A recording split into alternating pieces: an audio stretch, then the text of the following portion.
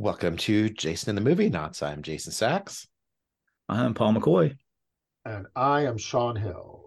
Wrapping up our look at the 19 commercial films made by David Cronenberg, excluding his short films and his student films and stuff that's just oddball stuff. We're going to rank the 19, or in Sean's case, 17 films that David Cronenberg commercially released. I And started late. I missed the first two. No apologies. well, spoilers, I don't think they're going to make either of our top 10. I beg to differ. But Okay. Yeah, Ooh. I bet one will. Ooh. And we will just kind of go around in the room in a circle and share our comments, and we'll improvise. We're gonna wing it, and hope you think it's fun. So why don't we do like a one of us go first with number 19, and then yeah, we'll just keep going around in a circle. okay, who wants to start? I'll start. What the heck? Okay. My number 19 Cronenberg movie. So I should say, like as we were saying before we started the call, I don't think any of his movies are bad movies. I think he's a master filmmaker. I think from beginning to end, all his films are excellent and intriguing and often quite weird. So these are movies ranked against each other, right? Not against like all other films. Yep, exactly. Yes, just against himself. Because my number 19 movie is A Dangerous Method. And I think like if other filmmakers had made it, it would be like right in the middle of the pack of their filmography. But for him, I felt like it was the weakest film because it's just a little stodgy, a little dull. Like I think Keira Knightley is just too much in this movie. She alternates between being a good actress and just being always at 11. There's a lot of intriguing elements, but it just didn't work for me. Yep, I can see that. It ended up number 18 on mine. Um, Again, for most of the same reasons. It's a little slow. I wasn't. I wanted more. I wanted more of a plot and less of a just historical reenactment, hitting the highlights of their lives. But that's really the main thing for me. Is just it just didn't have a solid narrative trajectory. I don't think wasn't terrible, but it was the least one of the least Cronenberg films on the list for me. Well, I will disagree with both of you. I it's not it's five movies above the bottom on my list. Hmm. And I thought it was a success. I think the difficulty with it is that Cronenberg basically sympathized more with Freud than Jung.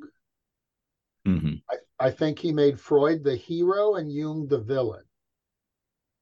And that's a very atypical take, right? Usually people are very sympathetic to Jung.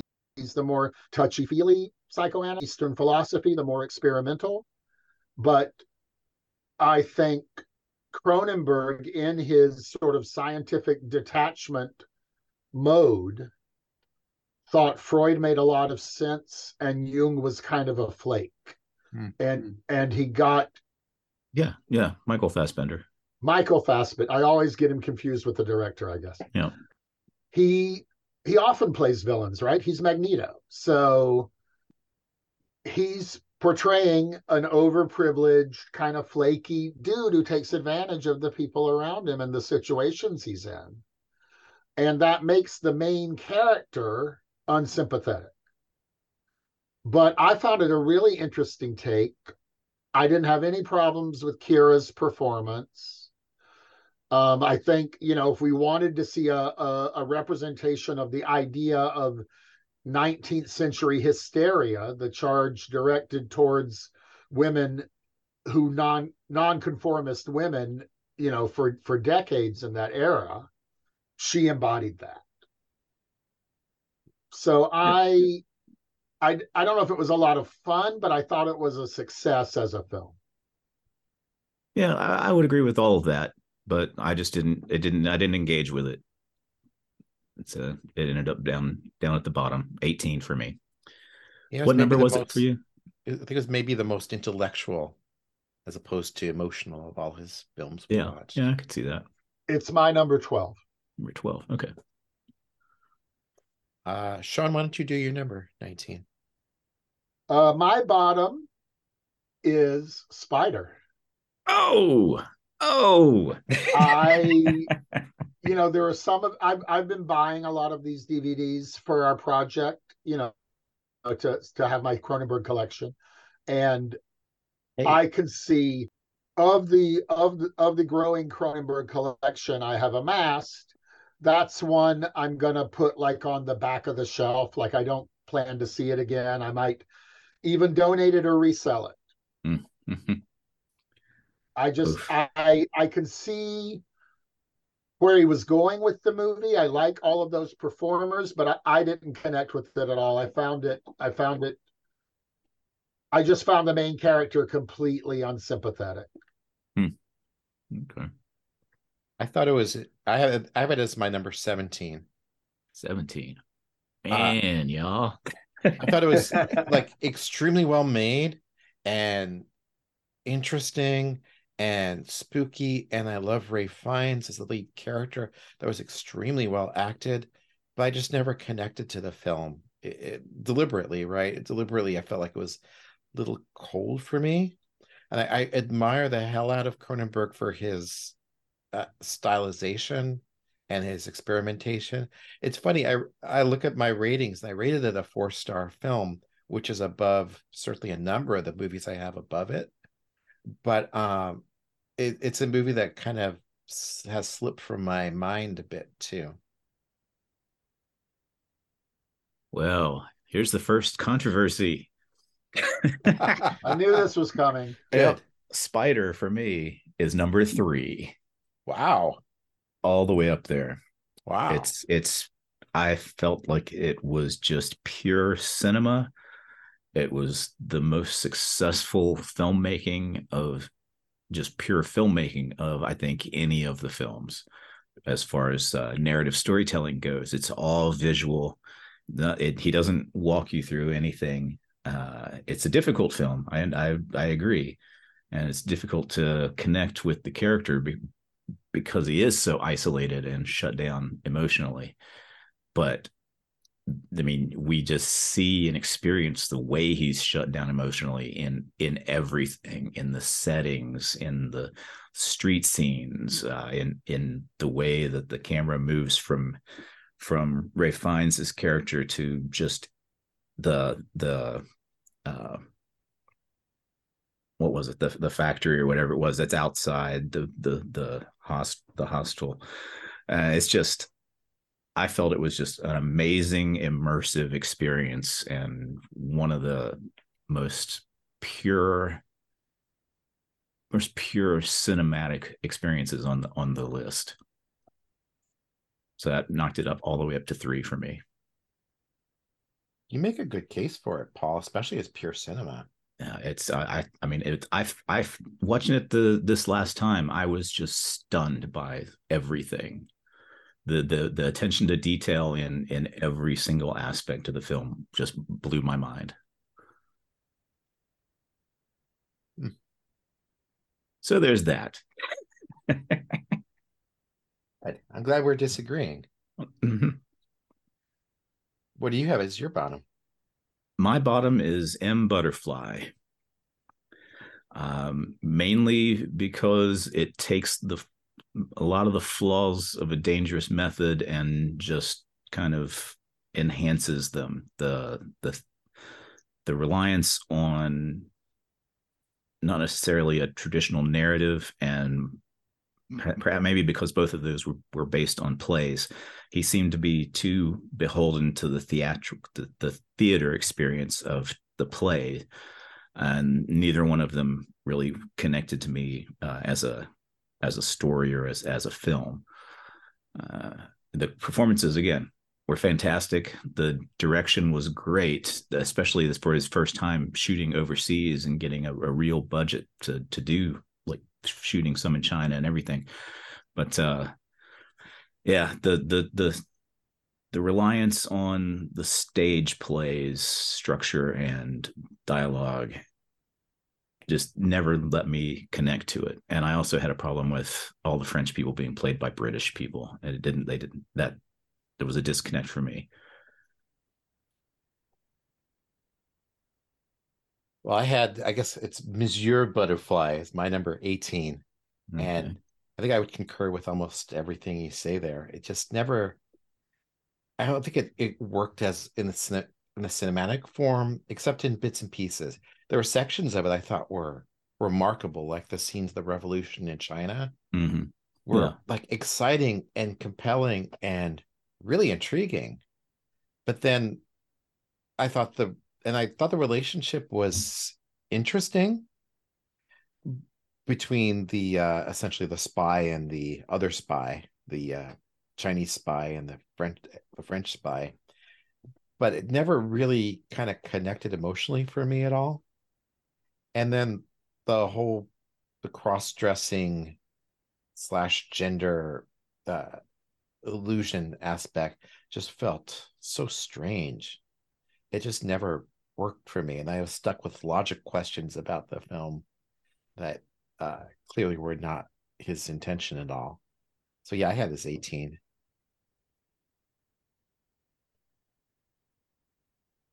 What about you, Sean? Where was it? For me, it was 14. It was definitely not one of his more successful projects, but I think it touched on some very difficult topics, some sensitive topics that I'm particularly concerned with, Mm-hmm. like gender identity and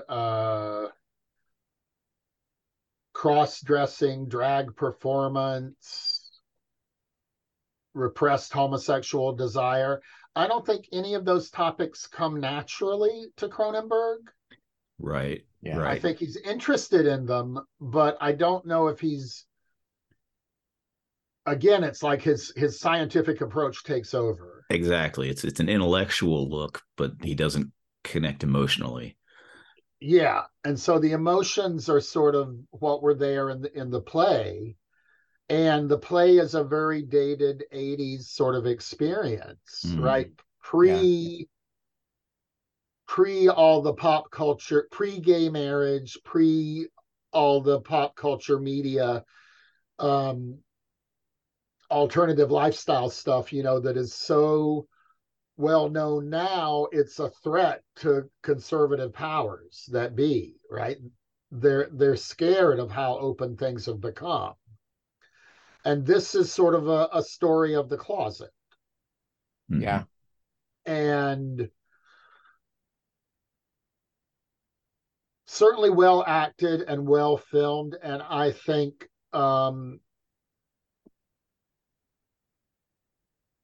the Asian main character did a wonderful job, but the sympathy should have really been with her, Mm-hmm. and it was instead with Jeremy Irons, who came off as kind of an idiot. Yeah. Yeah. Yeah. John Lone is fantastic in the film. You're right about that. Yeah. And he makes this powerful speech like, how did you knew I was a man and you knew I was in love with you? And instead of confronting that, Irons' character goes to jail and kills himself. Mhm. Right. So it's, Which is very Brokeback theatrical. Mountain, it ain't. Theatrical, but and not what actually happened in the true life Yeah. story. So Okay. Well, you heard my number 18. So who wants to do their 18? my 18 was a dangerous method. So we've covered it already. What was your 19? Mine was in Butterfly. Oh, right. Okay. Yep. So Next in line for me at the bottom is Maps to the Stars. Okay. I had that as my number 15. That's 16 for me. Well, so none of us have it very high. Mm-mm. No. Again, great performances, but story that's sort of, I don't know, melodramatic almost. Yeah. Mm-hmm. No main character to identify with. I'm Wait, really looking in movies, I guess, for kind of a hedonistic, enjoyable experience some of the time. And my bottom four do not give me that from Cronenberg. They're too tragic without providing like an emotional release or a catharsis. Yeah, for me, it comes in at 16 for a lot of those same reasons. But this was a difficult one for me. I wasn't sure where to put it. It wasn't going to get up into the top 10, but I initially thought it was going to be higher up in that bottom section. But in looking at all of the films together, it did seem to just it lacked something. It had great performances, and maybe it was the Hollywood aspect of it that ends up making it feel, I don't want to say shallow, but because it's going for tragedy, for over the top tragedy, and I liked that, but in comparison to the other films on these lists, it just didn't hold up as well. So I don't really have anything bad to say about it, but it the good doesn't stand up to the really good. I think the That's Hollywood setting works against it because we've had so many Hollywood tragedies. maybe. And a lot of what makes this better movies feel better is that we are in ground we don't usually cover, or places at least that we don't really spend time in. Um, and like I love Julianne Moore. I think she's a fantastic actress, but her part here felt so similar to other parts she's played. And that's not necessarily a bad thing. It doesn't detract from Cronenberg's vision, but it just makes the film feel uh, less fresh. And also, the film just has this weird, relentless aspect to it. It's a bit of misery porn. Hmm. I can see that. I would agree with that. Yeah, yeah, And I think for me the focus, right, the Emily Washikowski character, her story is too outlandish. It's just hard to believe all the parts of it that come together by the end. Yeah. And much more interesting are the asides about all the Hollywood monsters that she's taking down. And I mentioned when we did the movie that it reminded me of that Christopher Guest movie For Your Consideration, right, right. Mm-hmm. where we see Catherine O'Hara create one of these Hollywood monsters. Like the more famous she gets, the worse she becomes in every way. And it's sort of a satire, and it's outlandishly, exaggerated, right? Like the makeup, like her plastic surgery by the end of the movie, she's a woman in her 50s trying to look 22. Mm-hmm. And she's meant to be a monster, really. And Catherine O'Hara, of course, is more than willing to go down that road. But in this one, Julianne is just as bad, like just so morally bankrupt on every level. And yet, when she's punished for it, it's almost anticlimactic. It's like, she's just another victim in a slasher movie. It would have been interesting to see this film if it had been presented with a different type of narrative, something that kind of combined what he did with Spider with something more natural, or not naturalistic, but more traditional. Because I would have liked to have seen more of maybe more exaggeration. The exaggeration may have worked better if we were seeing it from the main character's eyes as she's losing her mind and going crazy again. Maybe that would have added something to it, but I don't know. It just didn't all come together entirely. Well, we have a consensus on this one. Mm-hmm. So did we all do? We all did 18, right? So again, my 17 was Spider, so we've already discussed that. Yeah, my 17, Eastern Promises. Wow. Yeah. Well, here we go again. Here we go again. This is why these are fun to do. It's my number 6. Oh, Number yeah. 7 okay. for me. Okay. Yep. I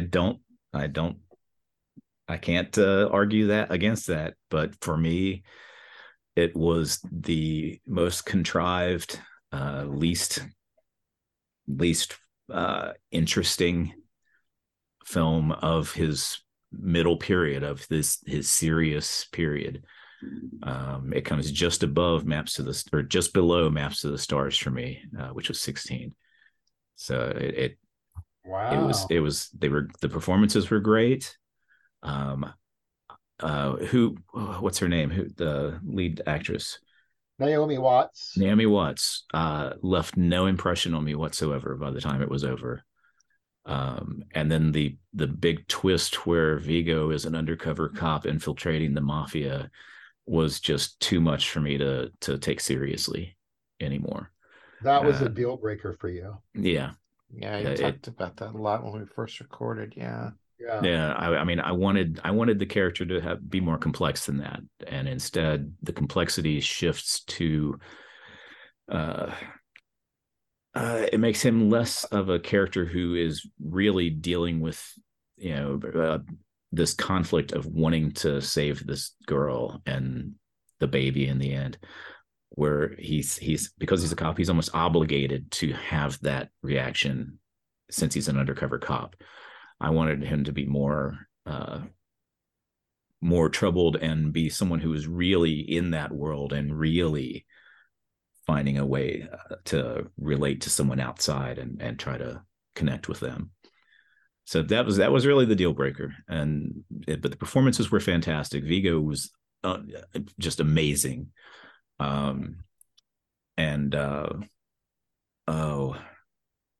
What is his name? The other lead male. Armin Mueller-Stahl. No. He's the old patriarch. Yeah, no, his son. Hey, is it? Oh, the guy from A Dangerous Method. Yeah. And he was in Black Swan. My mind's Victor just going Cassel. Blank. Yes.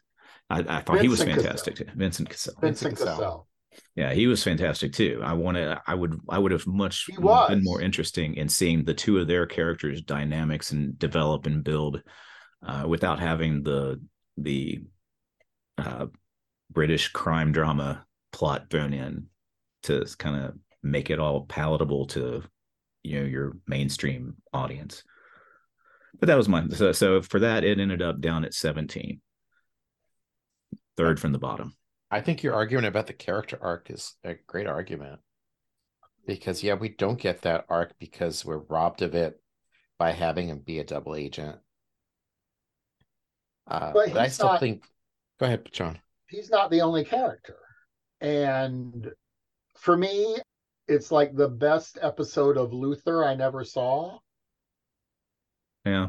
Right. I like that it's like a really deluxe movie version of a British crime drama. He's the blank of being just a good, nice person that happens to overlap with her medical human trafficking. Yeah. And I just thought it was lush. It was visually appealing. The story developed from scene to scene and in a sort of easy to follow, entertaining way. The surprise reveals were surprising, and it is with Cronenberg. And racism in there, the satisfying movie experience, plus naked knife fight in the sauna. Yeah. That's a classic movie scene that will live forever. That's an iconic sequence in this movie. And iconic sequences, I mean, I am shallow. They bump them. Nobody else had ever done that in quite that way. Yeah, I mean, I think Eastern Promises is a good movie. It is, but it just didn't work for me. Like, I mean, this is all splitting hairs from here on out, as far as I'm concerned. Almost any of these could be jumbled and reordered depending on the day. Well, I think you felt it was like formulaic, like Mm-hmm. a crime genre movie that didn't really transcend that. Right. And I kind of liked that Cronenberg could turn out such a well done and at moments anyway riveting crime drama movie with the sort of indelible character that Vigo created as a contrast to his insane mobster friend and his quasi love interest of the innocent, relatively innocent nurse. Mm-hmm. Right? They're all living in this quagmire of corruption with a facade of gentility, right? With the Russian immigrant community running restaurants instead of all the other businesses that those are hiding. And I just found it like a satisfying story that hit a lot of entertaining beats along the way. It's What very well done for what it is. what number did you have it at? 6. 6. That's right. And what was yours, Jason? 7. 7, 6, and 7. So that's a top 10. It's a top 10 controversy before Okay. we're even before we're even out of the top 17, the bottom 3 or 4. But Sean, your 17 is your butterfly, right? No, it was Spider. Spider. Okay. So I think we're on 16 now. Sean, what was your 16? Well, the one of my movies near the bottom that we haven't touched on it yet is Dead Ringers. That's below Madam Butterfly for me. Hmm.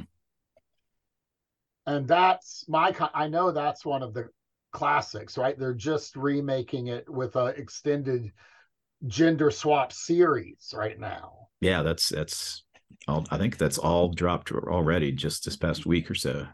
I haven't had a chance to take a look at it yet. Dead Me Ringers neither. is I am no, kind of intrigued to try because to turn Dead Ringers into a feminist manifesto, that's going to take some writing. Mm-hmm. And I believe it's an all female writing team on the series. Wow. And of So course, Rachel Weisz is the Jeremy Irons dual role. so what number did this end up on your list? 15. 15. Okay. Yeah. I have it Why as so number. low? Yeah. Um, I wanted one of the brothers to save themselves. I do not think they were doomed to mutual suicide. Okay. I wanted Genevieve Bujold, who has had this power in other movies, to save the one she wants to save. I thought she was a really charismatic actress playing an actress in the movie. And it made me think a lot of that De Palma movie with Cliff Robertson and she, Obsession. Oh, okay. I haven't Yeah, seen that one. I know I it's haven't either. Oh, you got to see this movie, guys. It's one of the like classic. It's probably the least appreciated De Palma that's actually really good. Hmm. And basically, Genevieve has a dual role. She is his wife who dies tragically, And then she's a young art restorer he runs into years later who looks just like her. Is it a riff on And is Vertigo? he obsessed with her or is she obsessed? And the story just gets um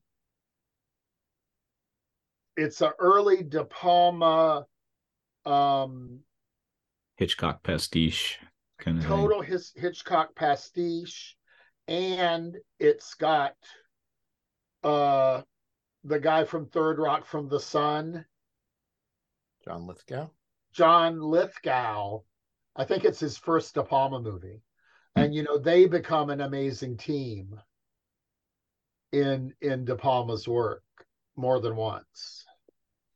I just watched And Dressed to Kill last week, and I love that period of De Palma. yeah, yeah, and he's the villain in Blowout. Oh, I think that's Hmm. his best movie. And in this movie, he's got a very it's just like it's real. It's one of those stories that they have to explain the plot at the end because you cannot follow it. It's so convoluted. But anyway, she is very great in that, and I thought she was great in this. And the fact that Beverly or Elliot or whichever tried to make a life with her but failed was just like the joy killer for me of watching the film. Ah, okay. That makes sense. I can see that. I Where have was to it on say, yours, Jason? I had number 4 on my list. Number four. That's six for me. I think the Irons performance is astonishing, of course, goes without saying. And I was really caught up in like the way these characters' lives just fall apart, just because their own perversity and strangeness, and this whole idea of the doubles trying to live each other's lives, but really destroying each other's lives. That was really powerful. Hmm. Yeah, this one also ranked really high for me because of from the technical aspect, from the way Yeah. that they were able to film Irons as both twins and really make it work and make it believable. There's maybe only one shot, maybe two, that in the whole film that took me out of the moment. And so, and I'm a weirdo, and I bought in completely to the tragic ending where nobody's, neither twin is getting out alive because they're just too connected. They can't live without each other.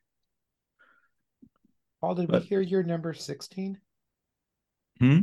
Did we hear your number 16? My 16 was Maps to the Stars. Okay, my 16 was Crimes of the Future, Oh, interesting. which is a movie that just didn't quite come together at all for me. Hmm. I enjoyed a lot of the aspects of it. I thought it was beautifully shot.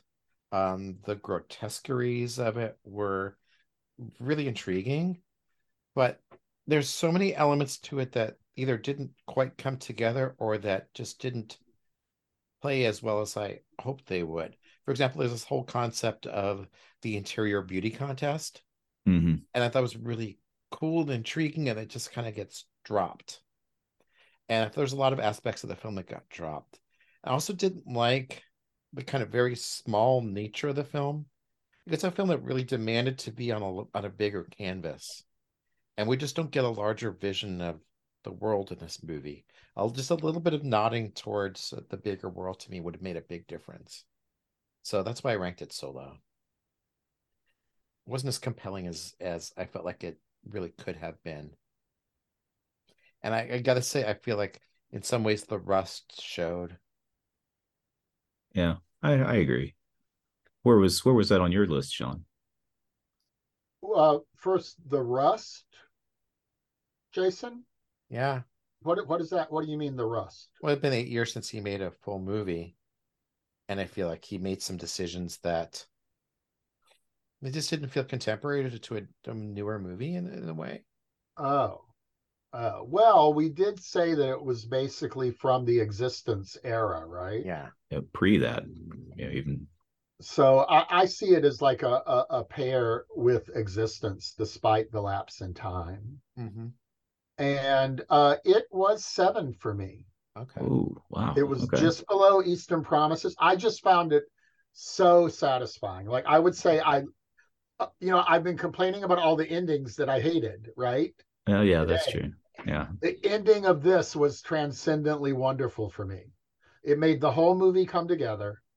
And really, he had me from the high chair that helps you eat breakfast. Like as soon as I saw those things, I'm like, I'm in. This is my movie. And I will not be, sending the DVD to Better World Books. This one is proudly in my collection. Well, this one, I thought this was going to be much higher on my list, but it came in at 14 for me, uh, which was a surprise. I think maybe the screenplay needed to be reworked rather than just going straight from the screenplay that he wrote the years ago.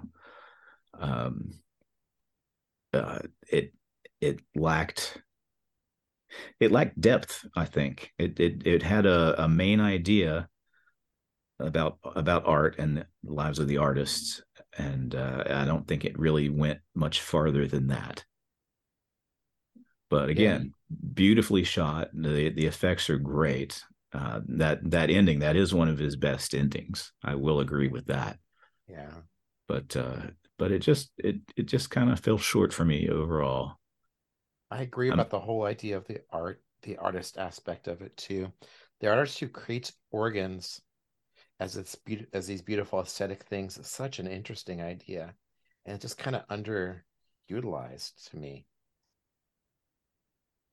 yeah, I wanted more weirdness. It wasn't weird enough for me. I think there was a feeling though, the stripped down feeling, maybe it was budget, whatever it Yeah, was. He was making the most of what was available to him. it's true. Like I didn't really need the world to be expanded so much because I mean they did have, a lot of people had died. Like it was post-apocalyptic. This was what was left. And what they were doing with what was left after probably like a famine or something even. Yeah, Hmm. we get that tiny bit at the beginning with the ship that's Yeah. crashed. I just want a Yeah, so little more I of can that. I can see this reduced world with these really gifted people trying to make something out of this bleak existence. Yeah. And and it, like existence, it really gave the actors each their little sort of manic moments to watch them do what they do. Right? It was a really fun, weird Kristen Stewart performance. Hmm. And Leah Seydoux, has her scene where she's at the self cutting party of art, and she's like, I want to cut more, and like I think it was pretty weird. It was. I'm just spoiled. But again, something that you just said reminded me. Another thing that was an issue for me in watching it is that total immersion into this other science fiction world. Like I did want more world building. I did want to know more about what's actually happening and the politics. The politics seemed kind of uh, simplistic, maybe, and I wanted to see more of that. And then again, you've also got the double agent thing, which just I'm not a fan of. Right, right. But That's some sort of crutch for Cronenberg, yeah, apparently. yeah, that's the thing. This film there were a lot of crutches in this film. And you Um, also pointed out, Paul, that the costumes were underwhelming, yeah, but I and mean, they but they that they could works have done with a the lot for the Yeah. world building had they been better. yeah, the costuming, because that's such a strong aspect of everything else. Even everything down to the costumes and setting. They give you character. They expand on the personalities and bring you into the world. And these were simplistic, but I mean it works with the reality that he's trying to build. I see that, but I could have used more world building. Okay, so we talked about each of our 16s. Did we talk about each of our 15s? No, my 15 is something that we've all just actually mentioned is existence. Hmm. It's a good combo with Crimes of the Future. And I had Crimes of the Future at 14, but Existence just fell under it to 15, uh, which is maybe I don't know. It had the same kind of immersive world that I was, that I liked, but was a problem with the way it was expressed in Crimes of the Future. Existence did it, but it expressed it by just holding our hand and walking us through and explaining everything that's happening, which, as far as the world building goes, kind of put me off of that. It drew me out. And then again, it had that twist ending with triple agents, double agents, triple agents. I don't know what was happening, what he was going for there, but I didn't like the ending at all. So it ends up 15 out of 19 for me. Where do you have Existence, John? It's 4, number Yep. 4. There we go. I see. That's what I knew that was going to happen. And I have it as number 6. Yep. Yep. I've always loved everything about this movie.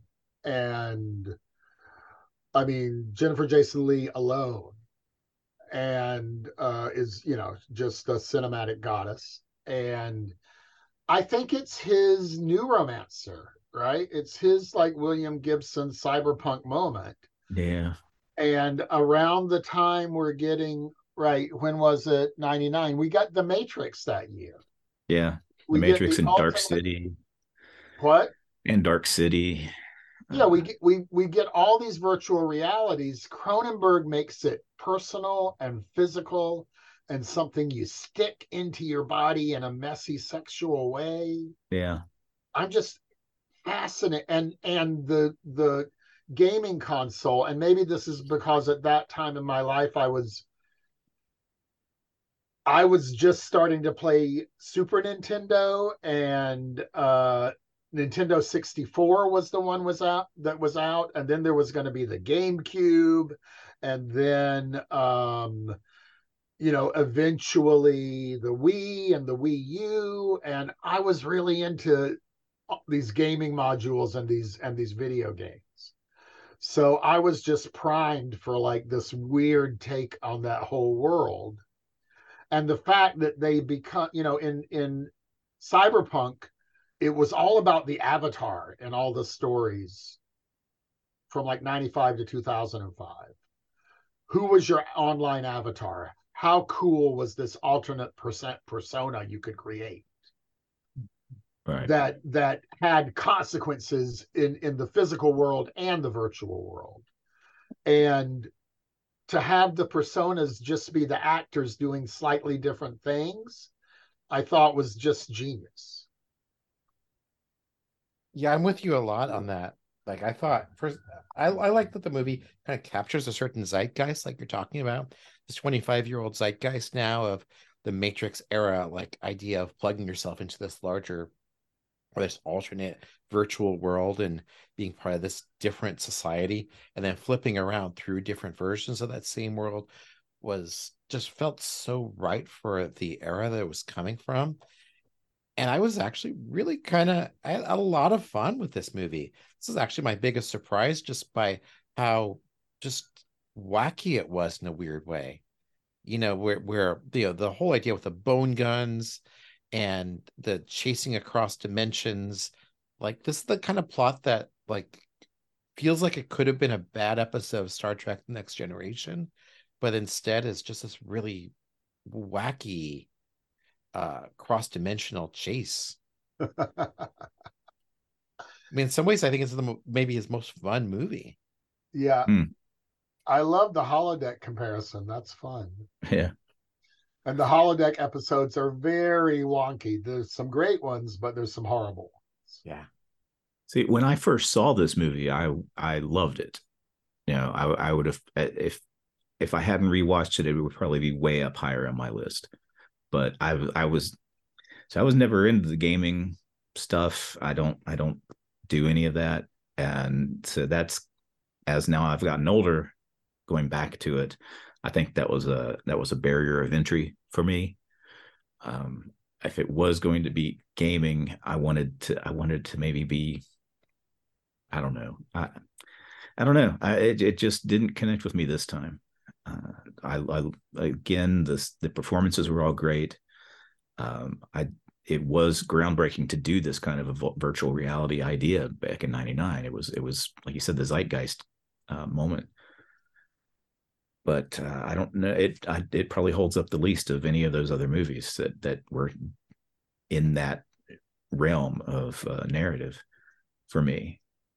And again, the ending, I did appreciate the way that the paranoia and the political issues wormed their way into the game and undermined the actual playing of the game. That was a great idea, and I would have preferred to see more of that played out in some way. It just felt like it took too long to get to there with a lot of hand holding, and then that ending twist, I just hated. But so yeah, it and Crimes of the Future back both round out my bottom section, and they're both the last screenplays that he wrote. So that's interesting for me. I don't know, I'm just not connecting with his original writing from the '90s, '99 on. But my 15 was Maps to the Stars, which we've already talked about, of course. Sean, what was yours? The next one, and I feel terrible about this. It's Crash. Ooh. Okay. It's number 11 for me. Okay, so we. Oh, wait, sorry. Wait, before we get there, lower than that, Cosmopolis, What number is that? 13. Okay. And I like Cosmopolis. From I said the bottom four for me were the ones that I did not like. So I Cosmopolis I thought was had a lot of appeal and strength and innovation, but it was ultimately unsatisfying. Yeah, 12 for me. I bet you have this one higher, Paul, based on our It's number 10. It starts my top 10. So 10, 12, and 13 for us. Yeah. That seems about right. I loved the progression of the story. I loved each of his having the characters show up one by one as he's driving across town. But the inevitable place that the narrative gets isn't quite the payoff I was hoping for by the end. But I enjoyed the whole journey along the way. And I thought I just showed the sequence in class because I'm teaching an abstract art class. I showed the whole I'm going to buy Mark Rothko's chapel and put it in my penthouse apartment. Yeah. And I don't know how the students reacted to it. I had to give them a trigger warning that it started off with him screwing Juliette Binoche, but it's not about the sex, and that's over quickly. And nobody complained, so thank goodness for that. Yeah. I didn't try to show them any of the other proctology scenes or anything, but which goes longer than the sex scene, doesn't it? Yeah. Yeah, the longest exam ever. I actually thought the Giamatti section was the best section of this movie to me. The way the two actors kind of play against each other. It was just really powerful, fun. Mm-hmm. I mean, it was. I mean, Giamatti was doing his Giamatti thing, but that's why he was hired. And I thought Pattinson really pushed himself in every way. I liked his performance a lot. Yep, I agree with all of that. Yeah, so consensus for a change. Yeah. I mean, I think the main reason that it ended up bumping up to breaking my top 10 is that it is one of the more experimental narratives that Cronenberg has done. And the fact that he I've said this again and again, the way he wrote the script just by transcribing all the dialogue of the book and then just going back and filling in the scene information. It's one of the might be one of the most pure translations of a film or a book to film that's ever been done. Yeah. And so that experimental element is also what made it crack the top 10 for me. I And the admire the plot hell is, out of it. It just never really emotionally connected to me. Yeah. Except at the very end. Sorry, Sean. the plot is very tight, right? Mm-hmm. There are no extraneous scenes. Everything inexorably leads to the next thing, and the next thing is a surprise. So it's not predictable. Yeah. And So it's that that constant, is impressive, and he doesn't really do that in any other film in this way. you know, and that perpetual breakdown of the Mm, world around you as the story goes on, yeah. until we end up in that dirty, filthy, Brundlefly apartment.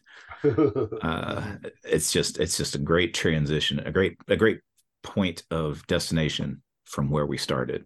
And yeah, I love this movie a lot, but So not you're as much as nine others. so you're a tiny bit ahead of us, Sean, since you had the two that you haven't seen. So Yeah. I'll do not my number 14, which is one of those two movies, which is Rabid. Oh, I really enjoyed the low budget, bespoke feel of Rabid and the whole idea of another organ being attached to your body. This is where a lot of the body horror stuff really starts to take off. yeah, the Although, venereal horror. yeah, yeah. And having Marilyn Chambers be the person who has the organ growing out of her is a great little inside joke there too. Yeah, uh the the whole kind of 70s aspect of it I thought was really cool and powerful. Just a solid movie. I mean, we're getting now into the movies that I think are kind of clearly mid-tier to me. And it didn't have like greater resonances, but it's just a great fun horror flick for its time. yeah. What number was that for you? That was 14. 14. It came in 12 for me, Okay. and I thought it was going to be higher when I started this, because those first couple of films are just, they're groundbreaking, and some of my favorite films of all time, horror films especially. But then, in looking at the rankings, uh, it was nice to see him get a bigger budget and be able to expand his vision to this, sex zombie apocalypse kind of thing. It was bleak. It was very, very dark ending, which, what was that? That was 77. So, that's the year Star Wars came out. So this is the this is like an anti, you know a medal ceremony at the end, Yeah. where her body is just finally dead, and she just dumped in the garbage. It was Yeah. it was brutal and awful, and it was a young filmmaker with a hunger, and it was groundbreaking, but ultimately it it didn't really pull together the way some of his other films did, and so it didn't make the top 10. It was number 12 for me. Okay, so we're right on with that. And I'm gonna keep going with 13 was Shivers, since we were talking about his early films. Ah. Now, this is what I really had conflicts with my own head about, because it's one of your beloved zombie movies, really, Paul. Mm-hmm. And the whole idea of the horror visited upon the fancy apartment building and just spreading like a coronavirus across the entirety of the apartment building is so powerful.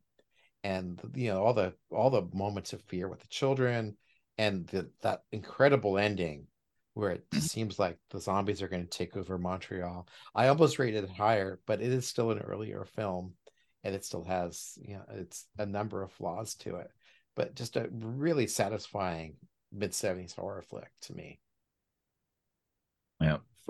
This was made in 1975. It was his first feature, and it cracks the top 10. It comes in number 8 for me, which I almost want to put it higher, but like you say, it is very low budget, but the concepts and the mind behind it are just so original. Mm. Um, this is one of the films when I did my master's dissertation.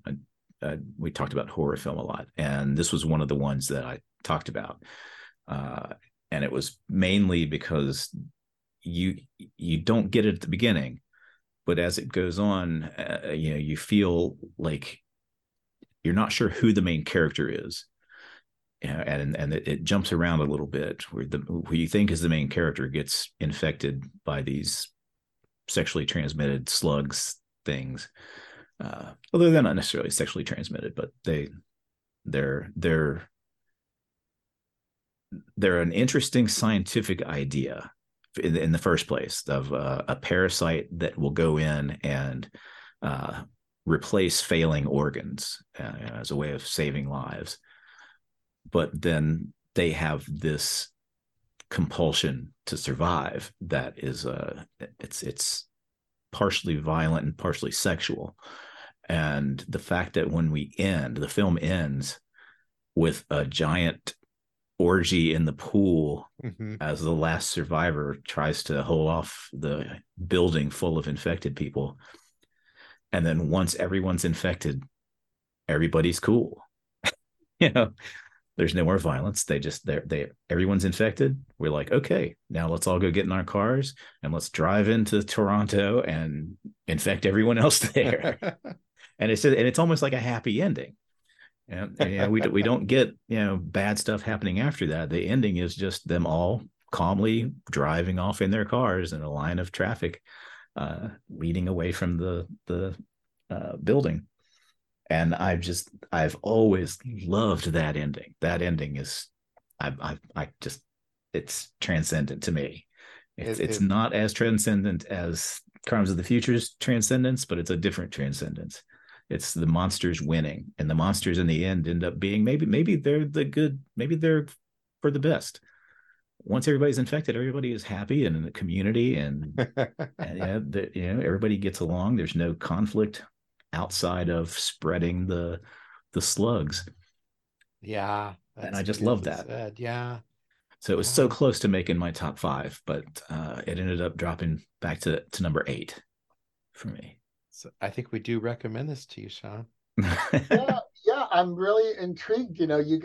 From listening to the episode where you talked about these two, I didn't get the impression back then that you were ranking Shivers higher than Rabid, but you both have done that, haven't you? Mm-hmm.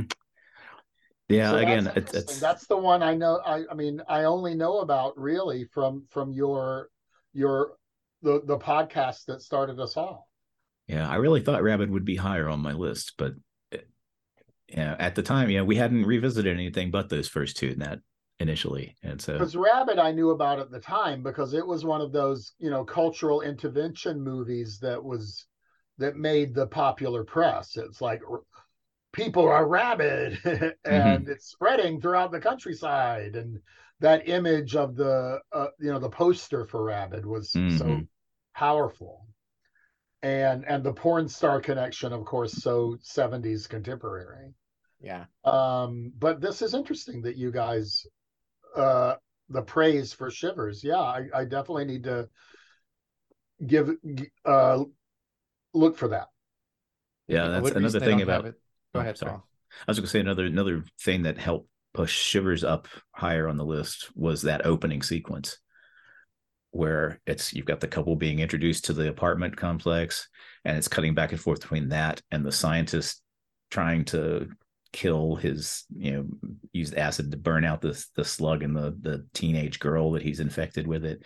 And it just cuts back and forth between that violence and the tour guide expressing how wonderful it is living in the building and all the amenities. Yeah. That was for a first film to have that be your opening sequence is just, that's visionary. And the building's very attractive, right? It's a very imposing presence. Yeah, it's like the building in High Rise, really. Yeah, it's got your shops, it's got your doctors, it's got everything you need. You never have to leave, unless you want to spread your slug disease to the rest of the world. But it's another one of those 70s brutalist movies he likes in his early films too, where it's just a slab of ugly, dehumanizing steel and concrete. That's the safest place to live, Jason. Mm-hmm. In a bunker Yeah. of glass and steel. So, Paul, what's your next one that we haven't talked about? Um. Oh, my 13, Okay. A History of Violence. Ooh. Didn't make the Outside your top, top 10. outside the top 10, and Rabid coming in just before it at number 12. So yeah, it didn't hold up as well as his second film for me.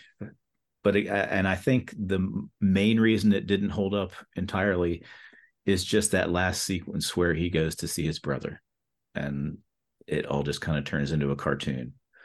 Um, but everything up to that, and then jumping that to the final shot of them sitting down to dinner, is fantastic.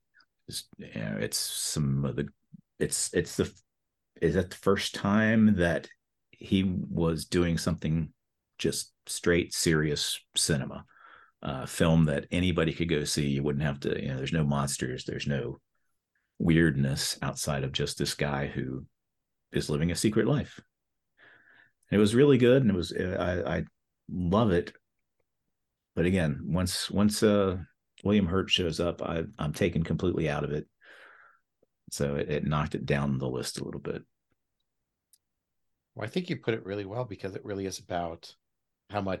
I agree. The Hurt sequence is by far the worst sequence in the film, and I think the way you rate it depends on how much you rate the rest of the movie versus that section of the movie. I have this as number 5. Mm-hmm. Me too. It's my 5. What did you have it as 5, Sean? Uh, yeah, I mean, William Hurt ruins a lot of movies for me, so I can just discount him. And I've hated Kiss of the Spider Woman forever, and um, I I really love the gender politics. I really love how this argument about the inherent male violence in our culture affects every single member of the family. So we see it play out with the son. We see it play out with Maria Bello, who gives one of her strongest cinematic performances. And we see it play out in Vigo, who wants nothing more than to stop hurting everybody. But he's so good at hurting everybody that it's this tragic conflict. I see him as like a mythologically tragic character in this movie. Oh, I really like that. And I like that mythology, and that makes Ed Harris. Ed Harris is basically practicing for the evil robot in Yeah. Westworld in Yeah. this movie. And his audition is a success, right? He's very good at that when he wants to be. Yep. And it's just a tight, entertaining, surprising, serious examination of our larger culture and our most private family dynamics at the same time. And without making any judgments, too. Without making any judgment. And also our inherent behavior as humans, right? Inside all of us is this capacity for violence. And so therefore we can never completely escape it. We can only just leave it aside for the moment, put it aside. But as soon as we have a reason for that veneer to be lifted, we can be violent. I mean, I find it so powerful in the context of 2023 and all the violence we have in our American society these days. It really just resonates so powerful to me, the deep-seated ability that all of us have to hurt others. Yeah. I think one of the main reasons that it ended up dropping down to 13 on my list is because it came right after Spider in release. Spider was 2002, and then History of Violence was 2005. And Spider was, to me, just such a pure immersion into that world that A History of Violence seemed almost like a massive course correction to doing something that a mainstream audience can just latch onto from the start and really get into. And so that's really the reason that it kind of dropped down a little bit further. It lost experimental points, but it's a solid narrative, and has a lot of good stuff going on in it. So then my 12 was Cosmopolis. My 12 was Rabid. So I've got an 11. What's everybody else's next? I have Naked Lunch at 11. Oh, okay. And that's my Crash. That's your Crash. That's where Crash is. And mine is Dead Zone. So we've got a lot of. Okay, I have Dead Zone at 10. I've got Dead Zone at 3. Ooh, okay. And I have Crash as 2. Oh, wow. Well, who wants to start? I guess since I've got it ranked the lowest, let's do Dead Zone. And I have no problem with anything about Dead Zone. It just ended up bumped to 11, because everything else is so good and it's solid. And I think the only reason that it didn't get higher is because it is such a distillation of a Stephen King novel that it almost loses the Cronenberg touch. And it's like if there are elements of the Dead Zone that feel like this could have been farmed out to any number of directors, and that it comes right on the heels of Videodrome is kind of stunning. So I appreciate the fact that it's his first real mainstream hit. But because it is a real mainstream hit, it drops a little bit for me. So it's out of the top 10. Yeah, I mean, in a way, this is like a weaker version of what he'll get to in The Fly, too. The romance that's doomed. Yeah. And this is one of those odd ones where I just wanted a little more movie here. It just felt a little thin to me in terms of the relationship, in terms of the way the couple get together. And in terms of the way the plot builds, it almost works, but it doesn't quite work to me. Yeah, like there's almost two films going on. Yeah, you get your serial killer story, and then you get to the presidential paranoia aspect, and I think they could have been blended together a little better. But Sean, you had it higher, right? It's number 3 because it's the perfect film. Christopher Walken is in a really great era for him. Yeah. And even more so than Vigo's character in History of Violence, this poor guy is doomed from the start. Right? Everything, all he is a nice high school teacher in love with another teacher. And everything should go great. And then on a frozen patch of road in the middle of the night, this horrible truck accident comes towards him for no reason. And everything from that point that he wanted is ruined. And even amongst the ruins, he makes the best of what he can, including this unexpected psychic gift that ends up saving humanity, but it can either save humanity or him. And he makes the right choice. He saves humanity. I just think it's really moving. I think it's a different love story than the one in The Fly, because it's really, he wants a nuclear family in every way, which we don't really get the sense that Seth and the reporter are looking for. They're kind of like 80s swingers. But this is like a guy in a New England state willing to settle down and have a simple life in a farmhouse, and it's denied him at every turn.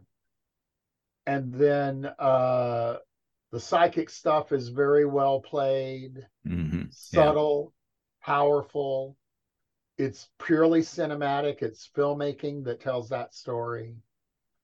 You don't really need a lot of special effects.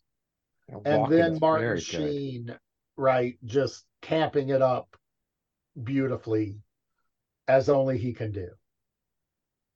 Yeah, one of the things I appreciate the most about it is the guts that it takes to basically kind of argue that political assassination is necessary sometimes. Mm-hmm. It's, you know, to save the world, what are you going to do? You're going to try to assassinate a presidential candidate. I had a little That's, bit of trouble with how easy it was for him to smuggle the gun into the church and then keep the gun in the yeah. church. It did take me out of that sequence. You're making a really strong case for it, Sean. And Mm-hmm. to be fair, like I think from 7 to 14 or so, I could rate it in almost any order. Uh, it just was lacking a little bit of depth for me.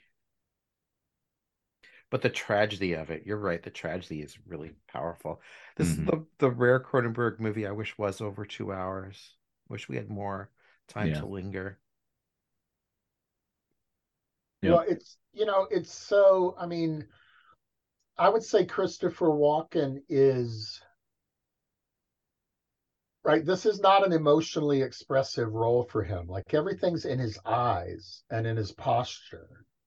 It's very subtle. So I can see like not connecting with him in some ways. He's very shut down, but he's shut down because all of these horrible, whenever he engages something, he loses it.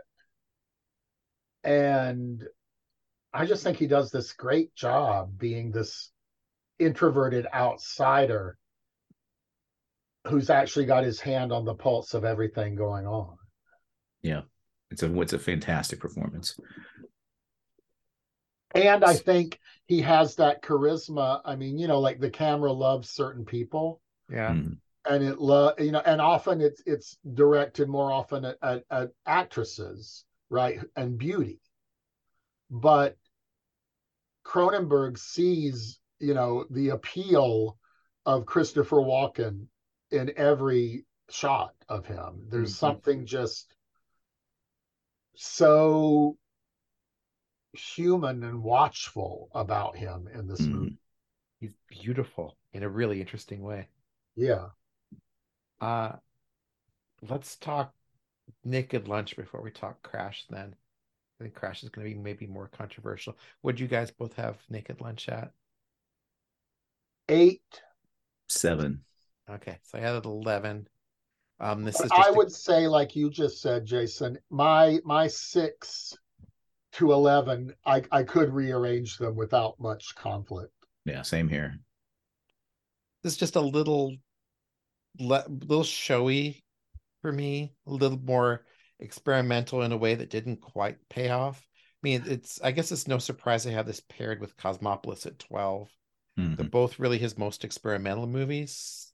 It is very showy. He's very proud of all of his little creatures. Mm-hmm. And the world and the way the world transitions from reality to hallucination. I mean, I hesitate to use the word, but I actually think it was fun to Mm-hmm. see all the crazy and inventive ways he puts this world together. He filmed another unfilmable book in a way that I found very satisfying. Peter Weller is definitely having fun. Oh yeah. That is an inspired performance. Mm-hmm. So yeah, I mean, I don't know if we need to dwell on it much. I think it's just a really great middle tier experimental fun film by him. Well, I want to say, this is one, Paul has had some movies that he's revisited and they didn't hold up for him on the new viewing. I'm the opposite with Naked Lunch, right? I hated it when it came out.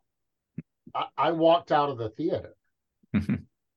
It had so many things that offended me for some reason back in 1991, and not least of which it was the year of Judy Davis getting shot in the head. Yeah, right. And I'm a huge Judy Davis fan. I don't like her to get shot in the head so much. And but on the rewatch, all of my objections faded away, and I'm like, this movie is a trip, and I enjoyed the trip. And I want my typewriter to become a bug with a talking anus. Like, sure, Yeah. I'm ready for that. And Okay. Judy Davis kind of killed herself, really, in one way or another. Yeah. Yeah. She brought on And herself. Yeah. the homosexual rape scene was like not the best part of the movie and not even the point of the movie. And it was just another weirdness in this world of hallucinations the main character was having. Yeah, that whole world of hallucinations is really what brought it up to 7 on my list. Is because this was the first, maybe the first time. Yeah, this was like maybe a trial run for existence, with the way that this alternate world is just created, and you're kind of brought into it, but you're walked into it rather than being just dropped and then info dumped. You slowly lose touch with reality, just in the same way that he is, as the story goes on, until it just climaxes with a completely, we're in another world in the end. And so that was one of the things that really made it elevate for me up to number 7. Love that point you're making. I think the period aspect helped a lot too, right? This Yeah, was it one did. of It did. The his costumes and sister's stuff. best costuming efforts. Mm-hmm. And And the real world really characters consistent showing with up and everything. So Mm-hmm. it's almost like a docudrama with Ginsburg and of the beatniks. yeah, the whole it's a warped portrait of the beat movement. Wow. He Again, you're convincing me to rate it higher, except I can't rate it above any of these other movies on my list. I know. he filmed the unfilmable because on a fundamental level he understands beat poetry. Mm. He gets it. Yeah. It's a kind of a perfect combination of his kind of limited emotional range and his extremely broad intellectual range too. Yeah, Peter Yeah. Weller nails that. He nails it. Yeah. Yes, that is Weller it. really feels like a Cronenberg stand-in a way. Yeah, that is a weird mix, right? Intellectual broadness and emotional limitations. I work with a lot of people like that. They don't Okay, often have major directorial careers. okay, so Crash is a movie I probably will argue with you about because Crash has haunted me. So make the case for it being number 11, Sean. I mean, I told you I feel terrible about it. Why is it that low? It's because I viscerally enjoy some of the other movies more, Okay. but I see what Crash is, and Deborah Kara Unger's performance is not my favorite in the movie, and the camera spends so much time with her. Mm-hmm. She comes off kind of a little cold and distant, and I get why it works, but I'm much more interested in Holly Hunter and Rosanna Arquette. Yeah, I can see that. And I mean, I give all praise to this movie because I think it's actually a world challenging statement about subversion. Yes. Mm-hmm. I think it had controversial showings, including bannings around the world. And I found that book that there's academic books that look at the way different countries manage to import or not import Crash to their local cinema and why. And the science fictional eroticism of car fetish, I don't know what's the word I'm looking for, sexual satisfaction from car crashes is a metaphor for like any non-mainstream, non-missionary position sexual addiction. Mm-hmm. And the fact that in fact there are so many of those in human nature and we don't want to deal with that. It's the suppressed coming to the top. Right. And I think that is and aligning with Cronenberg's own self-admitted obsession with cars. And but it's a love-hate relationship. Oh, you're making a And case for it to be in the number 2 on my list, dude.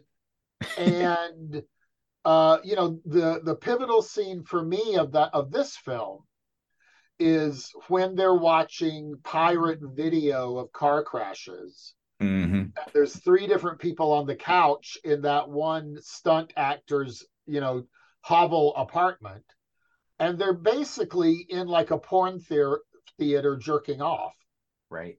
while they're watching this completely unsexy film footage that turns them all on more than anything else in their lives. Like to see Holly Hunter in that moment, fully committed to being that person, who looks like a 1940s femme fatale with her bob haircut and her suit, but she just wants to see somebody get mauled by a head-on collision. And and James Spader and Deborah Kara Unger using car crashes to keep their sex life interesting. Like there's a lot there, and I think it's great. I just think the things he did in, I guess, 10 other movies are even greater. See, everything you've just said is why it's at 5 for me. Why it's a 2 for me. It's that 2 for Jason. Wow. This Jason, movie, healthy marathon world hiker, yeah, yeah, team leader in the corporate world, loves Crash, the kinky car sex movie. yeah, and about not, yeah, okay, that's that's a completely accurate statement, Sean. Thank you. That's right. The cis corporate intellectual guy here. Yeah. Ooh, I didn't even say cis, but that was what I implied. Yes. Yes, I did because because it shows a deep respect and appreciation for people's individuality. The things that motivate you, me, anybody else, is different from person to person. The things that get us so excited. What I found most surprising watching the movie is it's so focused on the individual, not about their effect on the larger world, right? If they had been inducing these car crashes and killing others, it would have been a horror film to me. But instead, it was this very strange sort of romance, and it's very strange, sort of almost a manifesto for Cronenberg's view of the world, of how he just sees people as true individuals with true different motivations and true different kind of needs, and how those needs change as you go through your life. There's a lot of wisdom in this movie and a lot of very great insight into what it means to be an individual and how your obsessions will really destroy your life. Yep. Just, Yeah. just, Yep. Yep. You're making me want to rank it higher than 5. But all right, so let's pause now. Let's each read our 19 or 17 through 11, and then we can dive into the top 10. So Sean, what's your bottom 7? You want me to go backwards? Yeah. All right. So bottom, Spider. Do we want to go in a circle, or want me to do all of them? Let's just each read our own list, and then we'll talk about our number All 10. right. Spider, Maps to the Stars, Dead Ringers, M Butterfly, Cosmopolis, A Dangerous Method, and Crash. okay, this is 19 to 11. Yeah, 19 to 11. Okay, M Butterfly is 19, A Dangerous Method 18, Eastern Promise is 17, Maps to the Stars 16, Existence at 15, with Crimes of the Future at 14, A History of Violence at 13, Rabbit at 12, and The Dead Zone at 11. I had Dangerous Method at 19 and Butterfly at 18. Spiders number 17. Crimes of the Future is number 16 for me. Maps to the Stars. Then kind of the two pairs at 15 or 14 and 13 are Rabbit and Shivers. and 12 and 11 are Cosmopolis and Naked Lunch, Hmm. which I think are really great pairs for each other. We've talked about my number 10, which was Dead Zone. Mine was Cosmopolis, so we've talked about it. Mine's The Brood. Oh, okay. I have The Brood at number 9. Me too. So nine, and 10. I guess that means it's properly rated. By us, at least. It's a very good film, right? Oh, yeah. Mm-hmm. I would just say, I mean, I think one of the things that got my top tens where they are is I like a really good horror movie, and I like his genre movies. He's one of the best genre filmmakers of all time. Mm-hmm. And The Brood is just a great, solid, satisfying, scary, gross horror movie. And to me, what makes it a level above is the whole historical, personal attitude. His famously his Kramer versus Kramer, the kind of autobiographical aspects of it that reflect back on his life and his fears and his confusion. I mean, in an odd way, it's probably his most autobiographical film. And in that aspect, I thought it was so powerful. And there's a lot of sequences in this movie with the mother and the nursing that are just spooky and just stick with you. Samantha Eggar is just so powerful as that mother figure in this movie, who's just so it's almost creature-like, and then those strange creatures that kind of come from her and manifest around the the psychological place where she's living, the institution, are so spooky. It's a movie that's kind of grown on me the more I think about it. Yeah, if you put the Brood literally in the subgenre of killer babies, right? We've got going back to Barbarella with the dolls with teeth that wind up and try to eat Barbarella, and the little red suited supposed dead daughter who drowns haunting the family in Don't Look Now in Mm-hmm. Venice. Mm-hmm. And It's Alive, right? The and Rosemary's Baby, and he takes that horror subgenre and from any of the Night of the Living Dead movies, when a child gets infected, um, and creates a whole new kind of horror with these mental projections of the angry mother. Yeah. They're really like top tier killer babies. Yeah. This is also his first foray into psychology, into experimental psychological treatment, as a place to examine, um, which again, I mean, the film he did before this was Rabid, which is, venereal vampiric disease taking over the world, and to pull it back into the personal and to be really so personal and to really go in and look at it psychologically and the effects of violence and hostility and anger, the way they manifest psychologically, and in here we have those manifestations taking actual physical form. It's a brilliant idea, and like you said, it is just a fantastic horror film, just from start to finish. It's amazing. I want to something that's occurred to me while we're talking.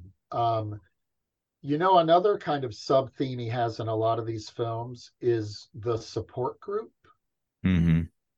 right? Like in The Brood at that psychological clinic, they're basically all damaged people there supporting each other in their injury, in their mental problems. And in existence, the video gamers are like all addicts to the same uh platform, the same system, right? They meet in churches, in little groups, Yeah. as like charity cases. And I have, my own personal experience with self-help and support groups over the years.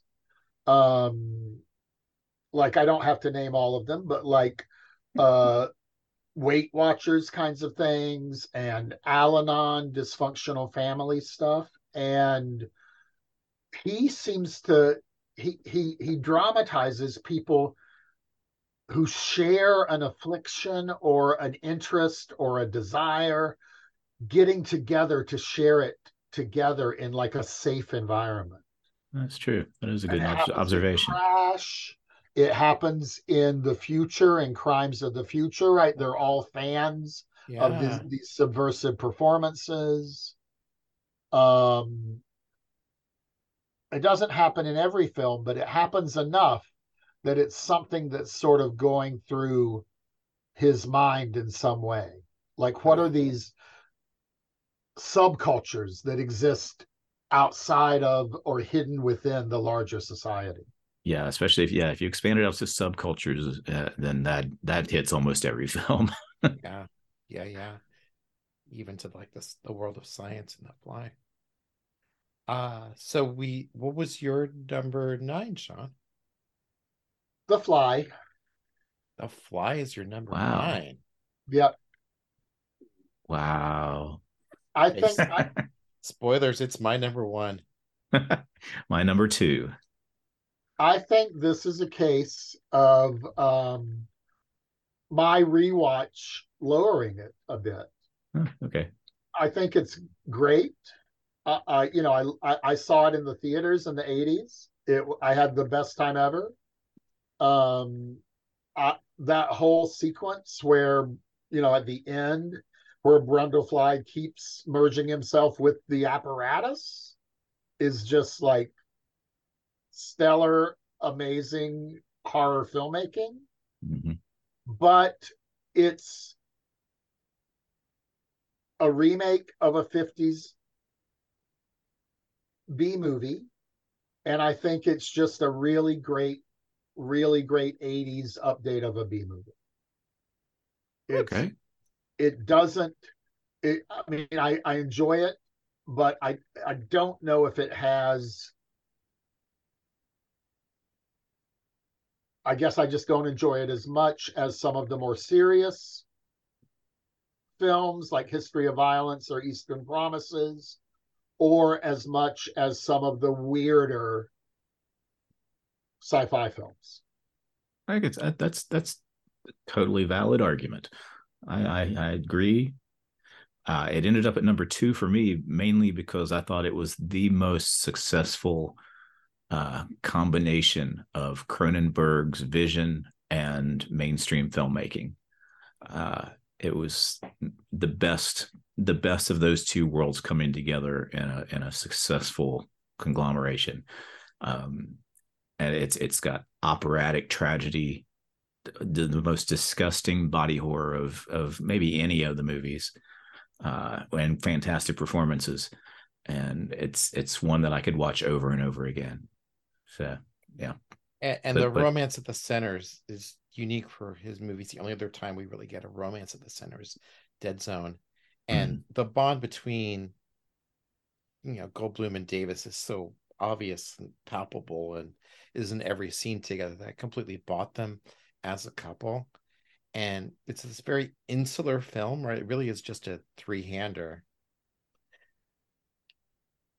And I thought that tight focus really makes the film more powerful because you just feel so much for the characters. And it's got just the right amount of special effects, mm-hmm. and it's got just the right amount of contrivance to it, and it proceeds at a really stately pace.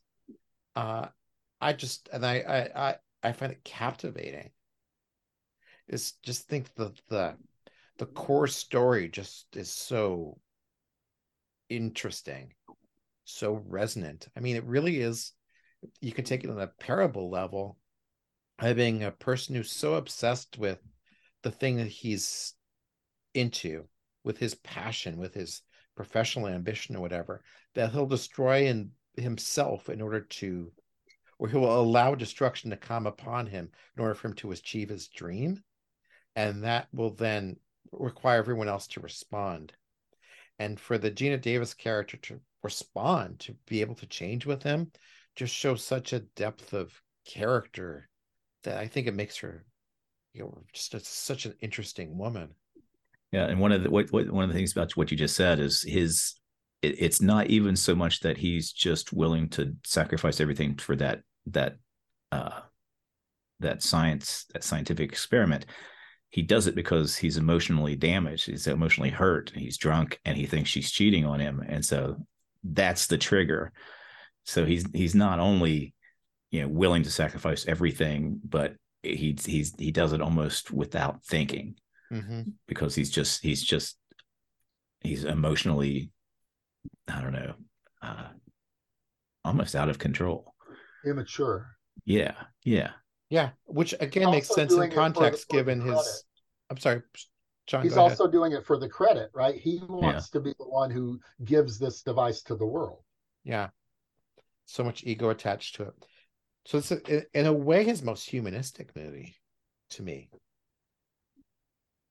I guess I just find it like a little cheesy at points. Yeah, yeah, Um, like her nightmare birth scene where she gives birth to a maggot Yeah.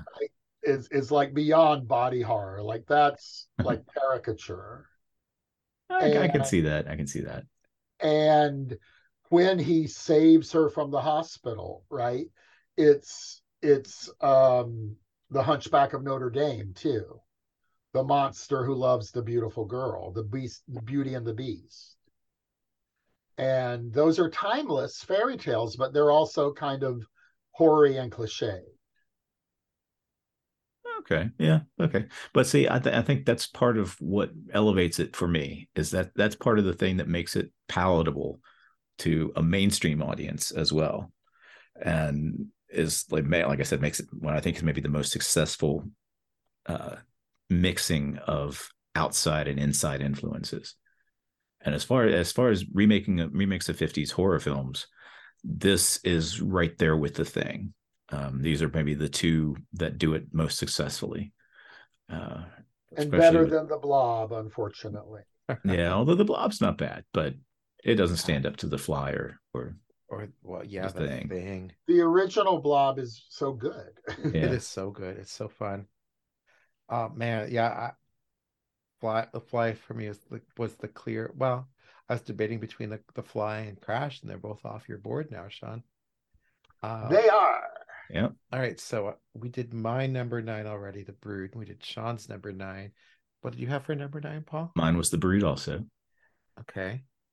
Who wants to go with number 8 then? Well, my 8 was Shivers, so we've hit that And, my, one. and mine was Naked Lunch. I had Scanners. Scanners at 8. Okay. What? Okay, I think we're hearing the trade-off Sean and I made. Did you have that as Yeah, where do you have that one, Sean? one.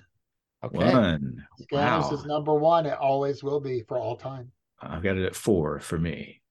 But that's why is it number 1? Oh wait, Oh, well, no. Wait, well, let's start. Jason, yeah. Let's let explain Jason go. yourself. I have no complaints about Scanners per se. I think it's a little slow. And I think Patrick McGowan seems like he's sleepwalking through it at times. But the whole idea about the government conspiracy and the people with these effects, and God knows that fucking exploding head scene are amazing. Right, we're at number 8 out of 19, so we're at the good stuff in my Yeah. mind. For Um, sure.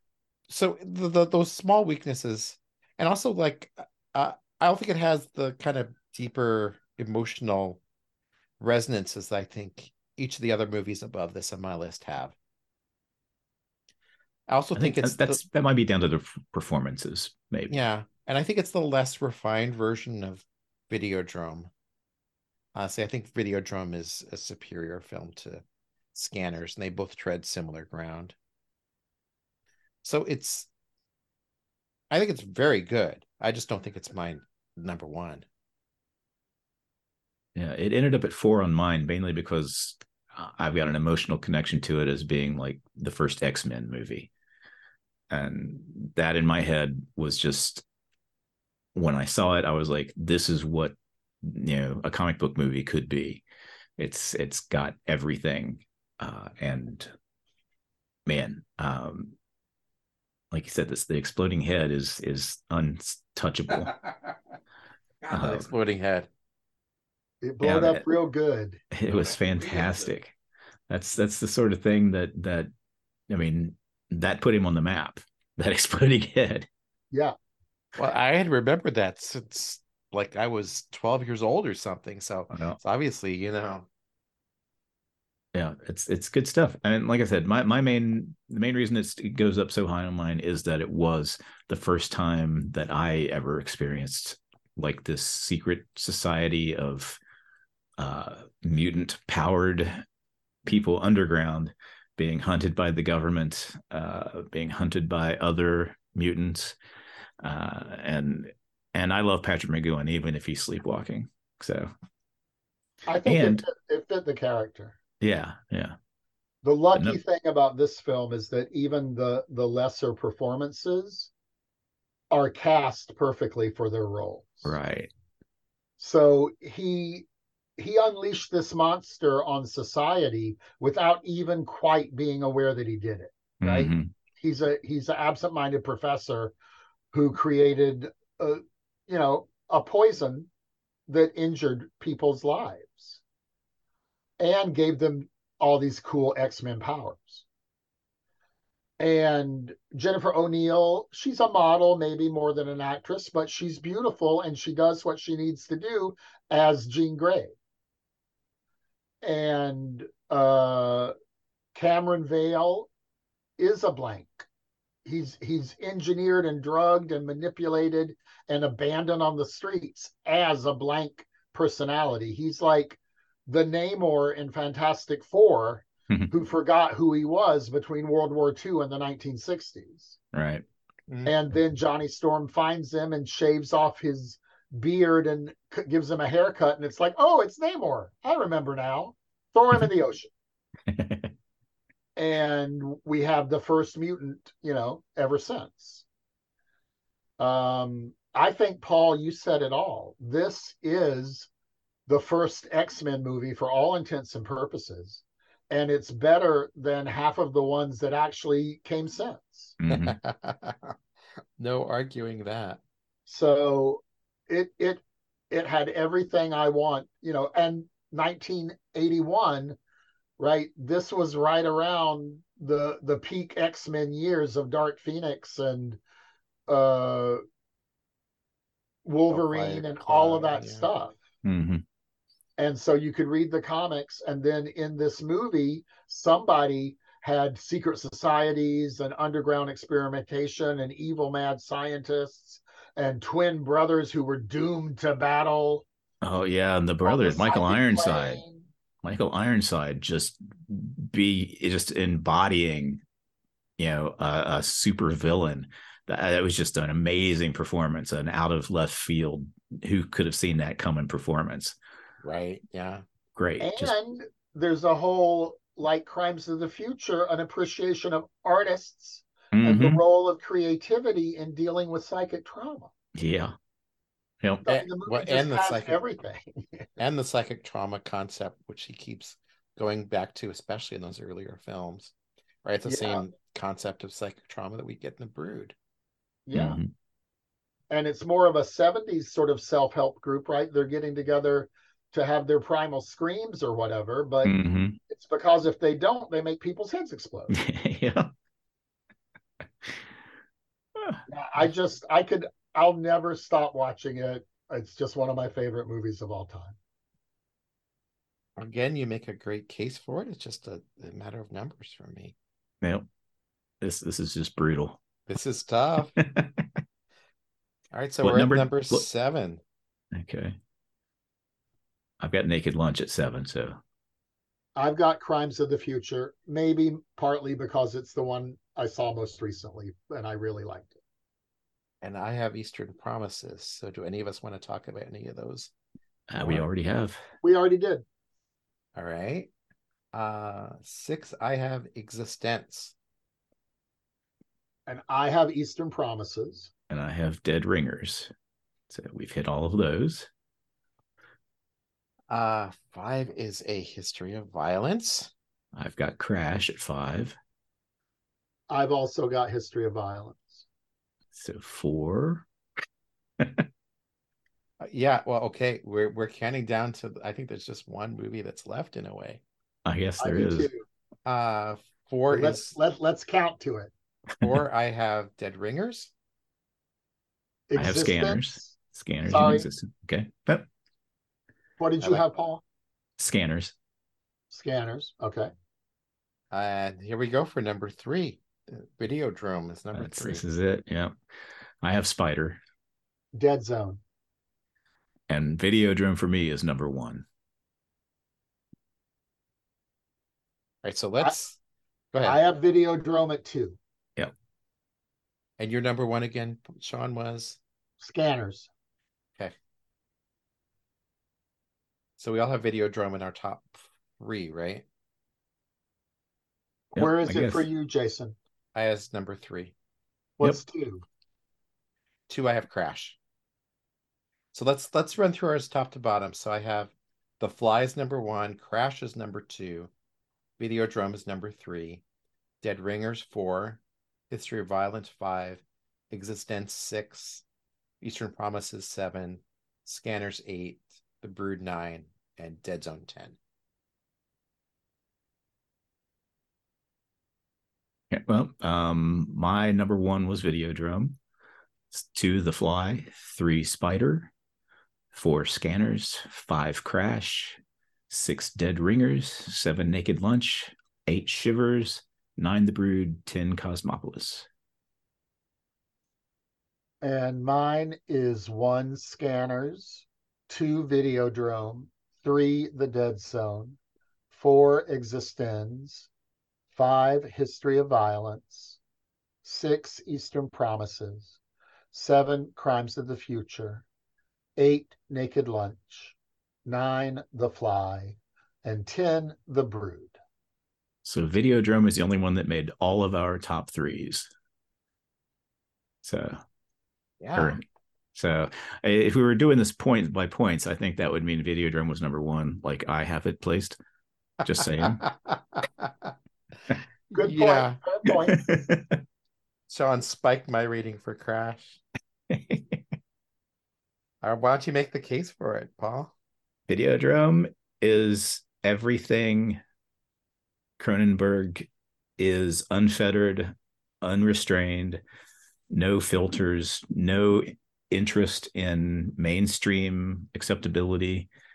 It's maybe the purest Cronenberg, I think. That's why my top 3 goes with Videodrome as the purest Cronenberg himself. The Fly is the purest combination of Cronenberg's sensibilities in the mainstream, and then Spider is just the pure cinematic. There's nothing else in there but that cinematic vision. But Videodrome, I mean, it's so good. I mean, everything about it is just dirty and kinky and violent and weird, and it also has that whole submergence of reality into hallucination, and you never can really see where that starts and where it ends. Well, you know where it ends with a gun to the head, and it's again that classic.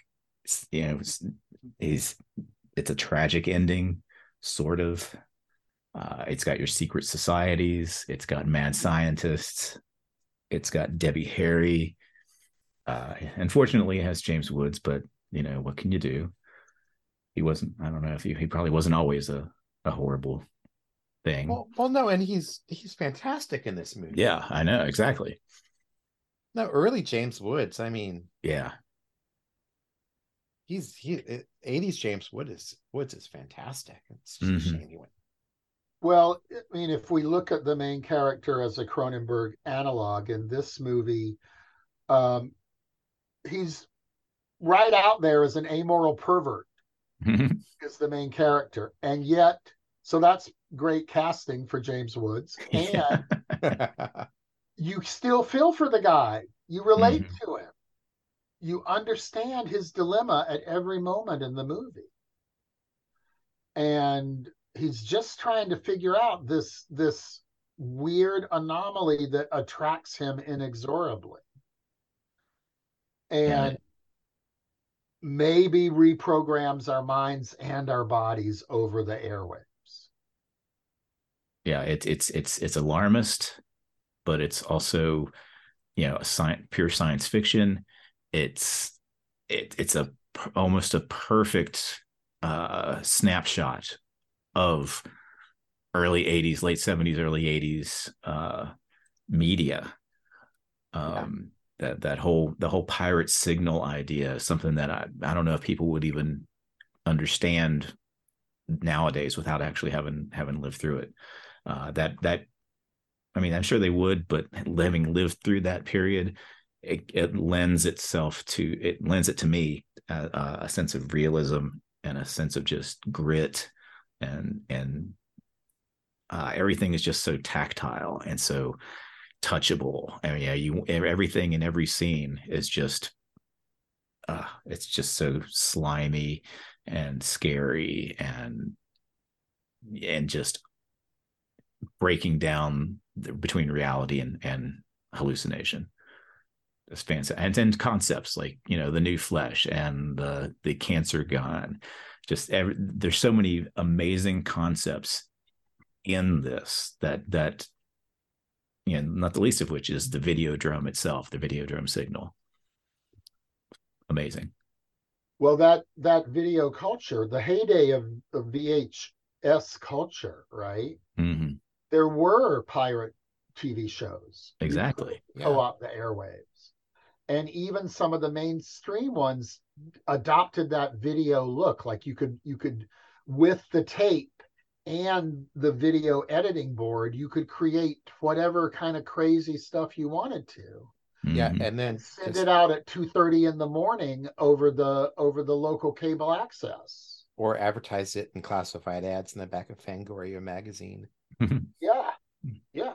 Yeah, and it goes right back to that. I can't remember when it was, but you all remember the Max Headroom takeover Yeah. pirate signal that took over. I don't remember the details of it right now. I should have looked that up. But that's something straight out of Videodrome could have been. Mm-hmm.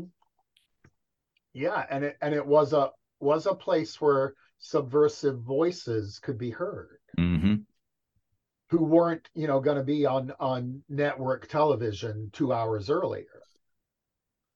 And so because of Um, that, yeah, and because we were still living in the monoculture more or less, these were the ways people could show their existence in the outside world, in a different world, and express an individuality. So you're using the media itself as like a ghost in the machine Mm-hmm. in order to expose people to different things, to the larger, more perverse, more weird world. I also really like Wood's seduction into the world, Mm-hmm. using Debbie Harry as this almost blank canvas he can project his own perversities into. And so he's fascinated with her. She's his road into this deeper, darker world that he ends up loving. And so there's this very strange romance of this woman who is a mystery to him, who is continually introducing him to more and more things he hasn't seen before. In a way, it's like a precursor to Crash, right? Because Mm-hmm. he's experiencing a world he maybe didn't expect, had no idea existed, and is ultimately seduced by it. It changes him in profound ways. I mean, that final scene of him disappearing into the screen, fucking A, like that might be the best ending of any Cronenberg film. Although And I I love like the ending of Crash 2 with them lying by the side of the road. But anyway. I like that it doesn't have a clear political message, but there is clearly some political messages going on in there. That you have ultimately the video drum signal is being used by conservatives to kill off the weirdos and the freaks who would watch this sort of stuff. And well, then it's also being, used to brainwash, these weirdos and creeps to fight against the conservative impulse to control. That in itself is something that I really want to sit with a lot longer sometime and just go through the film scene by scene and work with it, because it's a way that he doesn't take sides politically, and so all sides in this are corrupted in a way by the Videodrome signal. Oh, that's interesting. Like it's a way that a certain element of society is co-opted. Yeah. So they're into their own fetish and they're not into the larger things they could be doing as part of society. And there's just no sympathy from the conservative side. It's just, if you watch this sort of thing, if you are this sort of person, you deserve madness and death.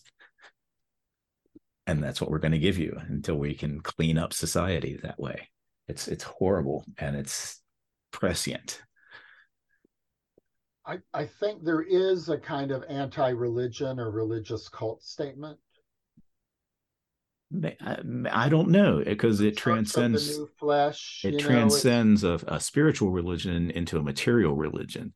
It's a materialist thing, and this new flesh is, like he says all the way up in Crimes of the Future.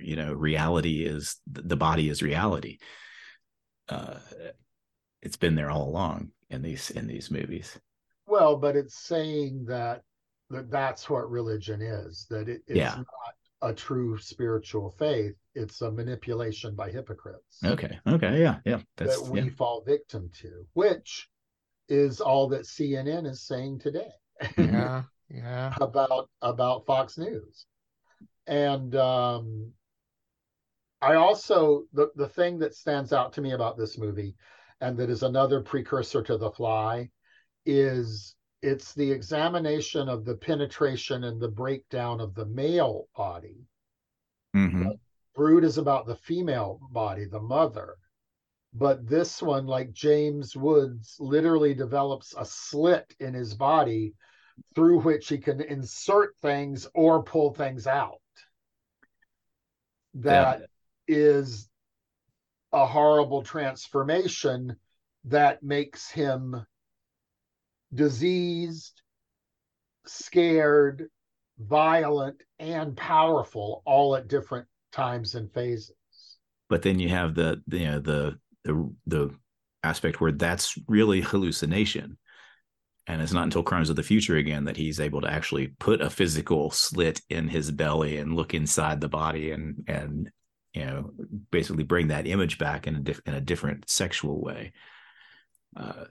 It's like everything comes from Videodrome. I think everything that he did is manifest in Videodrome and can be looked back to Videodrome.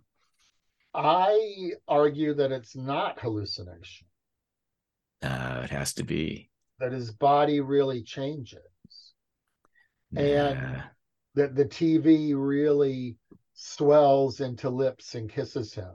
And the videotape is organic and breathes.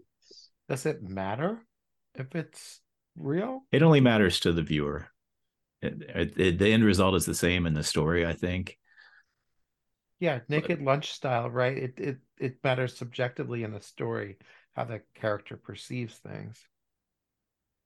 But if he goes into the video screen at the end, that means the signal, the electronic signal, and the flesh are the same thing. Boy, there's a comment. That's my interpretation. There's a comment right there that seems so prescient too, right? I mean, that's what people say about social media. The person is lost in their social media. The person is only connected through their phone.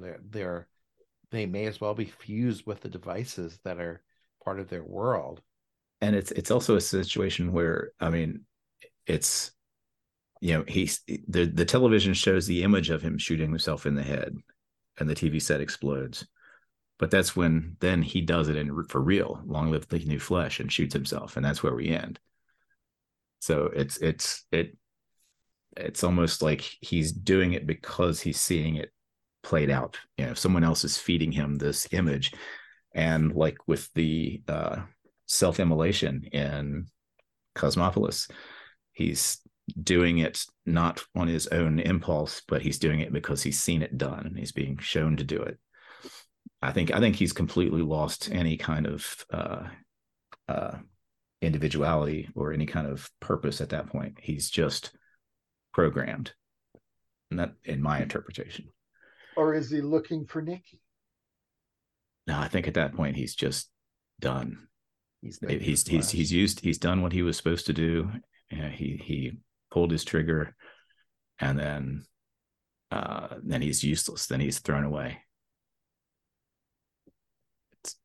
Again, the politics in this are something that really needs to be dug into. I need to look and see if anybody has done that. Just so much good stuff. I think we ended up with a great top choice by consensus.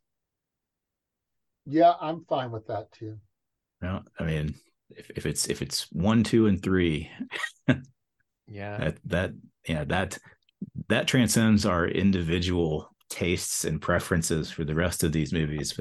If that's the movie that ends up on that high on everybody's list, I think we can safely say that's Cronenberg. The conclusion of our whole project, the best. Which people are going to listen to and go, well, no shit, Sherlock. We had to go through all that to reach that conclusion. You're welcome, America. Yes. Yeah, after 2.5 hours, I think they're happy to come to a conclusion there. We'll just jump to the end. Oh, okay, Videodrome. Yeah, Videodrome. All right, that's what we expected. I gotta say, this was a great idea. This was fun to break it all down. Yeah. I am so glad we ended up watching all these Cronenberg films and really getting a chance to break them down. Thank you, Sean. I appreciate that. Because this is exactly what I wanted to when we first agreed to take this on, I think is when Crimes of the Future had just been released or was just about to be released. Mm-hmm. And I was afraid I was going to be disappointed in his films. And just the opposite happened. It made me really appreciate him as a filmmaker whose entire body of work is at such a high level. And it brings such a brilliant, smart mentality to his work. Even the least of his movies is so intellectually fascinating and emotionally moving. And I don't know if there's any other filmmaker who has this range from what they especially from where they started to, still working. He's 80 years old this year, and Crimes of the Future is basically still at the top of his game, just not quite as top of his game as, what he's been doing. And again, like you said, there might have been some rust kind of contributed to that. His next movie, The Shrouds, sounds like it's going to be amazing. So we might have to come back when that's released. And thank you for doing this, and thank you to everyone who listened for the full. Yeah, if anybody listening wants to suggest what we should watch, maybe do that. Do you get feedback? Do you get feedback, Jason? Not much, but if you listen, maybe this will be the one. Yeah, tell us what to watch next. Post it to our social media too. Yeah. Yeah. Thank you.